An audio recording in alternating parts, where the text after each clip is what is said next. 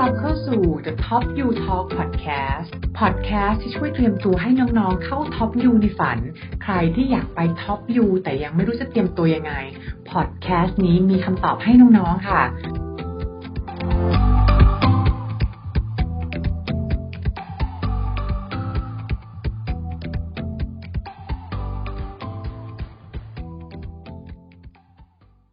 10 Top You เนี่ยที่หลายคนเนี่ยอยากไปเรียนแบบแคมปัสทาวน์เนี่ยพี่เจสขอแชร์ก่อนค่ะว่าแล้วทำไมล่ะเราไปเรียนมหาลัยท็อปยูที่มันไม่อยู่ในเมืองมันอยู่นอกเมืองแล้วมันจะดียังไงหรอข้อแรกเลยนะคะข้อแรกเวลามันเป็นอารมณ์ที่อยู่นอกเมืองนิดนึงค่ะคนจะสนิทกันมากๆเราจะได้เน็ตเวิร์กคนสนิทกันง่ายมากเพราะอะไรเหรอคะเพราะมันอยู่นอกเมืองไงคะน้องเพราะมันอยู่นอกเมืองเนี่ยคนเนี่ยจะไม่ค่อยมีกิจกรรมไปทำนอกคอลเลจนอกแคมปัสกันเท่าไหร่ก็จะเน้นทำกิจกรรมกับเพื่อนลองเปรียบเทียบดูง่ายๆค่ะถ้าเกิดเราไปเรียนที่กลางกรุงนิวยอร์กกลางลอนดอนเนี่ยพอสมมุติเราจะทำกิจกรรมในวันหนึ่งโอ้โหน่าจะมีอะไรที่เราอยากทำเยอะแยะมากมายพอเรียนเสร็จเราอาจจะอยากไปพิพิธภัณฑ์หรือเราอยากจะไปท่องเที่ยวหรือเราอยากจะไปวิสิตคาเฟ่อยากจะไปวิสิตร้านมิชลินสตาร์อยากไปนู่นไปนี่กิจกรรมมันเยอะมากแล้วบางทีบางคนแต่ละกลุ่มเนี่ยสมมุติเราเป็นเด็กต่างชาตินะคะเราก็อาจจะไปเจอเพื่อนต่างชาติได้ถ้าเกิดเป็นคนที่เป็นคนอเมริกันหรือคนที่อยู่ที่นั่นนะถ้าเกิดเป็นคนที่อยู่ในนิวยอร์กหรืออยู่ที่ลอนดอนเขาก็จะไปนัดเจอเพื่อนเก่าเขาใช่ไหมคะเหมือนสังคมเพื่อนเก่าสังคมครอบครัวเขาเนี่ยก็ยังมีอย่างน้อยอยู่ 50-70% แหละอีก 20-30% อาจจะเป็นสังคมใหม่ซึ่งมันทำให้เราเนี่ยอาจจะไม่มีโอกาสได้รู้จักคนกลุ่มนี้นะคะแต่ว่าถ้าคนกลุ่มนี้คนอเมริกันหรือคนบริติชหรือคนที่เป็นคนโลคอลเองเขามาเรียนมหาลัยที่แคมปัสทาวน์เขาก็อาจจะต้องย้ายบ้านรีโลเคทมาอยู่ในแคมปัสนั้นเหมือนกันทำให้ตรงนี้แหละค่ะนักเรียนเนี่ยจะ immerse กันได้ทำให้ทำกิจกรรมก็ได้ปาร์ตี้หรือว่าสังสรรค์หรือว่าทำกิจกรรมกลุ่มหรือว่าทำ study group เป็นกลุ่มก็สนิทกันง่ายขึ้นนะคะความสำคัญข้อ2ค่ะก็คือมหาลัยแคมปัสทาวน์เนี่ยนะคะก็จะมีพื้นที่มากกว่าทำให้เราสามารถทำได้ทั้งกิจกรรม indoor กิจกรรม outdoor ได้เยอะนะคะลองนึกภาพค่ะถ้าเกิดเป็นมหาลัยเมืองเนี่ยมันเป็นอารมณ์แบบส่วนใหญ่นะคะมันจะเป็นแบบตึกจริงๆอ่ะเป็นแค่ตึกเป็นเรียนเหมือนเราไปเรียนที่อยู่ในออฟฟิศเหมือนนึกภาพเราไปอยู่ในสาทรแล้วเนี่ยแหละคือตึกเรียนเราที่เหมือนตึกที่เป็นตึกสำนักงานนะคะมันก็จะไม่ค่อยมีพื้นที่เยอะเท่าไหร่แล้วส่วนใหญ่โรงเรียนที่เป็นโรงเรียน business school หรือโรงเรียนที่เป็น engineering school ของแต่ละคณะเนี่ยมันก็จะแยกตึกตรงนี้ออกมาด้วยความที่มันอยู่ในเมืองเนี่ยคือเขาไม่สามารถที่จะมีมหาลัยเนี่ยคือไม่สามารถแบบอยู่ครบกว้างใหญ่ด้วยกันได้การที่เราจะไปใช้ facility ส่วนกลางมันก็จะยากนะคะเพราะตึกที่เป็น business school หรือ engineering school science school ของเราเนี่ยมันจะอยู่แบ่งเป็นตึกๆแบบนี้แหละค่ะตามแต่ละจุดในโซนที่เป็นแคมปัสของเขาที่อยู่ในเมืองนะคะแต่ถ้าเกิดอยู่นอกเมืองลองนึกภาพเลยค่ะคือ facilities นี่คือดีมากแล้วนึกภาพถ้าเกิดไปเรียนในอเมริกานะคะคือเขาให้ความสำคัญในเรื่องของกีฬาการออกกำลังกายหรือแม้ว่าดนตรีก็ตามนะคะเขาจะมีพวกสปอร์ตคอมเพล็กซ์มีพื้นที่ให้ไปตอนนั้นอย่างพี่เจสไปเรียนที่เคลล็อกนะคะก็มีพื้นที่สามารถไปเรียนเซลลิงได้คือไปเรียนคลาสเล่นเรือใบเนี่ยแหละค่ะเพราะอยู่ใกล้ทะเลสาบซึ่งตรงนี้มันดียังไงคืออยากจะแชร์ค่ะน้องเวลาไปเรียนเนี่ยเราก็ต้องมีชีวิตในมุมอื่นด้วยใช่ไหมคะมีถึงเรื่องเรียนแล้วก็เมื่อกี้มีเรื่องเพื่อนก็บอกไปแล้วตรงนี้พวกกิจกรรมในอีกส่วนหนึ่งเนี่ยมันก็เป็นกิจกรรมที่ทำให้เราสามารถรีแลกซ์ได้นะคะหรือเป็นอาจจะเพิ่มไลฟ์สกิลได้ด้วยเพิ่มแอคทิวิตี้ทำกิจกรรมใหม่ๆและข้อดีข้อที่3ของการไปเรียนแคมปัสทาวน์นะก็คือประหยัดกว่าค่ะราคาถูกกว่าประหยัดและราคาถูกกว่าเนี่ยส่วนใหญ่เนี่ยจะมาจาก living expense การใช้ชีวิตอยู่ค่ะตั้งแต่หลักๆเวลาไปอยู่ที่นู่นนะคะค่าที่สูงที่สุดในค่าของชีพก็คือค่าเช่าอพาร์ตเมนต์ค่ะค่าเช่าอพาร์ตเมนต์เนี่ยถ้าเกิดอยู่ข้างนอกเมืองเป็นแคมปัสทาวน์เนี่ยส่วนใหญ่ก็จะตกเรือนได้ประมาณ800 ถึง 1,000 เหรียญนะคะก็ประมาณแบบ25,000 35,000อย่างเงี้ยค่ะได้เป็นห้องของตัวเองแต่ถ้าเกิดอยู่ในเมืองนะคะเป็นลอนดอนเป็นนิวยอร์กอยู่ในเมืองเนี่ยคูณไปดับเบิลเลยค่ะถ้าน้องอยากจะได้เผื่อไม่ได้ห้องที่อยู่คนเดียวด้วยนะคะ เผลอๆถ้าเกิดเนี่ยคูณไป 2,000 เนี่ยอาจจะต้องห้องเป็นห้องที่แชร์นะถ้าอยากอยู่ห้องที่อยู่คนเดียวเนี่ยต้องเป็น 2,500 เหรียญซึ่งมันก็รวมกันไปประมาณเดือนนึงคือ 80,000 น่ะเทียบกันคือคูณไปมากกว่า1เท่าหรือ 1.5 เท่ากันเลยนะคะตรงเนี้ยและนอกจากนั้นก็คือค่ากินค่าทำอาหารอย่างเงี้ยค่ะถ้าเกิดเราอยู่แคมปัสทาวน์บางทีถ้าเกิดเราไม่อยากทำอาหารเองอยากจะออกไปทานข้างนอกมันก็ไม่แพงมากราคาประมาณ8 เหรียญ 10 เหรียญนะคะแต่ถ้าเกิดอยู่เนี่ยนิวยอร์กลอนดอนอยากไปกินส่วนใหญ่มันก็จะแพงหน่อยประมาณ20 เหรียญตรงนี้แหละค่ะเรื่องเพื่อนเรื่องกิจกรรมที่เราทำได้เรื่องราคาที่ประหยัดกว่าก็ทำให้หลายๆคนนะคะเลือกไปมหาลัยท็อปยูที่เป็นแคมปัสทาวน์ค่ะและเดี๋ยวขอเข้าเรื่องเลยนะคะวันนี้10ท็อปยูที่เป็นแคมปัสทาวน์ค่ะมหาลัยแรกนะคะคือ Kellogg ค่ะ Northwestern Kellogg เนี่ยค่ะที่มหาลัยที่พี่เจสไปเรียนนะคะเวลาคนพูดถึงคนจะนึกว่าอยู่ในชิคาโกหรือเปล่าจริงๆไม่ใช่นะคะถ้านึกถึง Kellogg ให้มองนึกภาพคล้ายๆจะไปอยู่แบบออกไปหน่อยเป็นโซนแบบนนทบุรีหรือสมุทรปราการนะคะเพราะ Kellogg เนี่ยอยู่ในเมืองที่ชื่อว่า Evanston ค่ะอยู่ขึ้นไปบนชิคาโกนับไปประมาณแบบ40-50 นาทีนะคะตรงนี้ก็ใกล้ริมทะเลสาบด้วยนะคะแล้วคะแนนเฉลี่ย GMAT ของ Kellogg ก็ปี 2020 นะคะอ้างอิงจาก US News Ranking นะคะทั้งหมดข้อมูลนี้มาจาก US News Ranking GMAT อยู่ที่ค่าเฉลี่ย732 คะแนนนะคะมหาลัยที่2ค่ะคือ Berkeley Haas ค่ะมหาลัย Berkeley หรือว่า UC Berkeley นะคะอันเนี้ยคนอาจจะมองว่าอยู่ในแคลิฟอร์เนียหรือเปล่ามันก็เป็นเมืองหลวงแต่จริงๆเนี่ยไม่ใช่นะคะคือเบอร์กลีย์ก็เป็นเมืองที่ออกมาจากตัวเมืองหลวงอย่างพวก LA เนี่ยถ้าเกิดเป็น UCLA เนี่ยจะอยู่ในเมืองไปเลยนะคะแต่ถ้าเป็น UC Berkeley เนี่ยก็จะออกมาจากเมืองนิดนึงแล้วก็มีพื้นที่ค่อนข้างกว้างคะแนนเฉลี่ยของ GMAT ของ Berkeley Haas อยู่ที่726ค่ะต่อมาอันดับ3นะคะขอไม่ได้เป็นอันดับแล้วกันเนอะเพราะมันจริงๆแล้วมันเป็น10 มหาลัยที่รวมกันมานะคะมหาลัยที่3คือ Yale ค่ะ Yale เนี่ยจะอยู่ในเมืองที่ชื่อว่า New Haven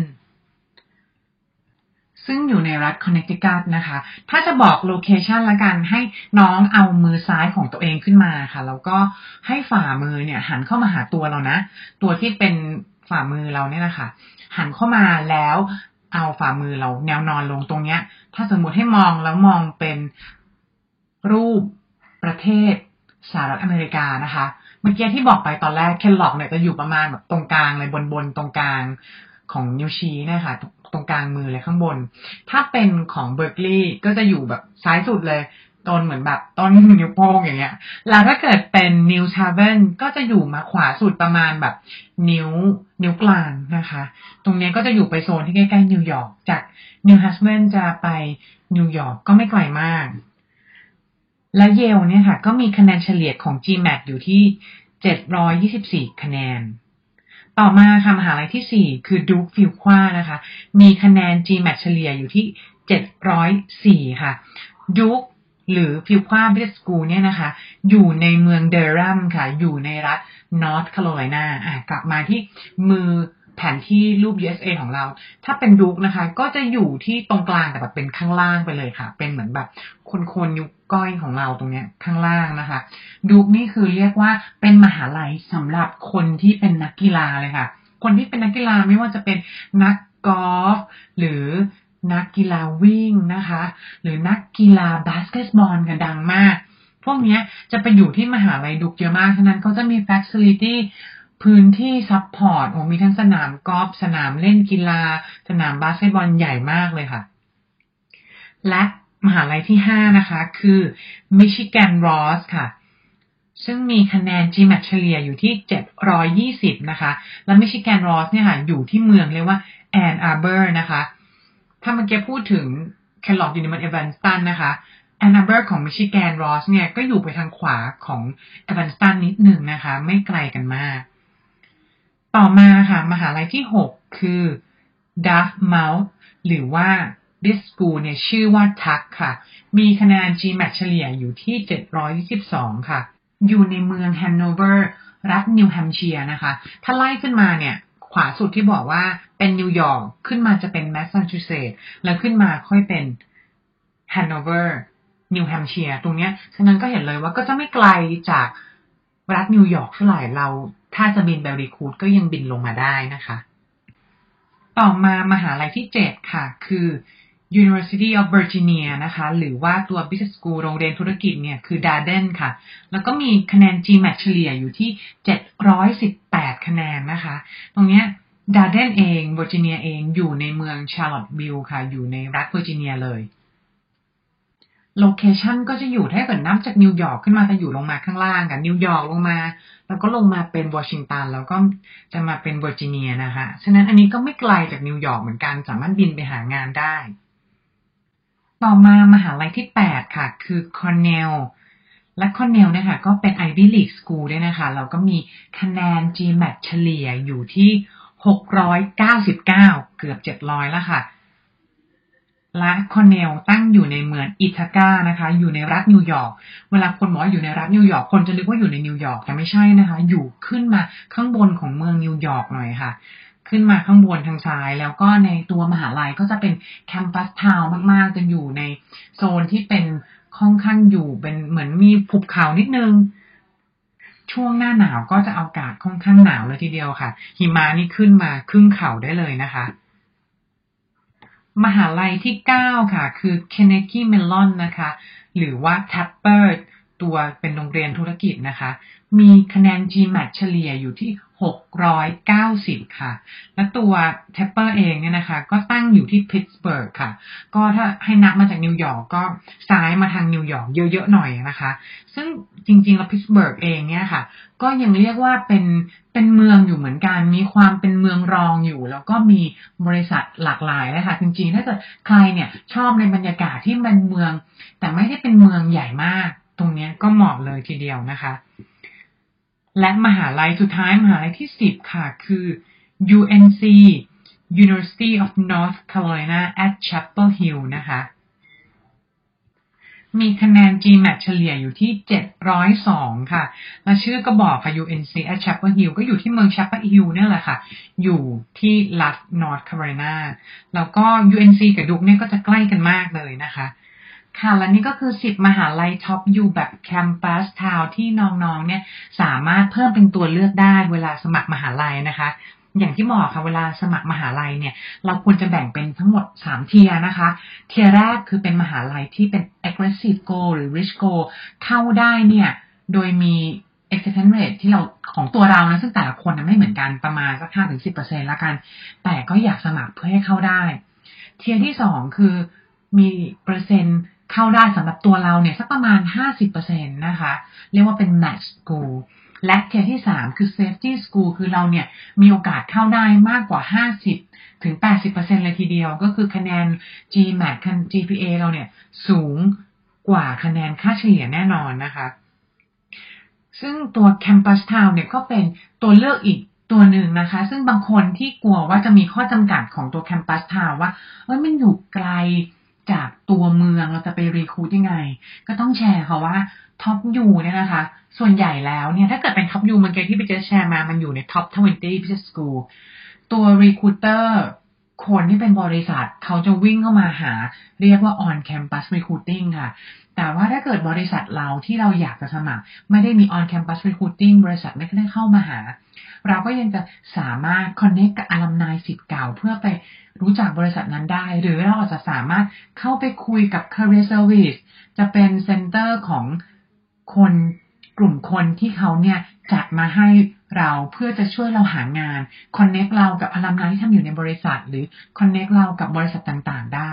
มหาลัยพวกเนี้ยเขาอยากจะส่งน้องไปให้ถึงฝันอยู่แล้วล่ะค่ะไม่ต้องกลัวสามารถเข้ามาคุย free consultation call กับพี่ๆ Mission Top U ก่อนได้นะคะแค่เข้าไปในเว็บไซต์ www.missiontopu.com แล้วก็คลิกขอ free consultation หรือติดต่อมาทาง LINE แอดก็ได้ค่ะวันนี้พี่เจสลาไปก่อนสวัสดีค่ะ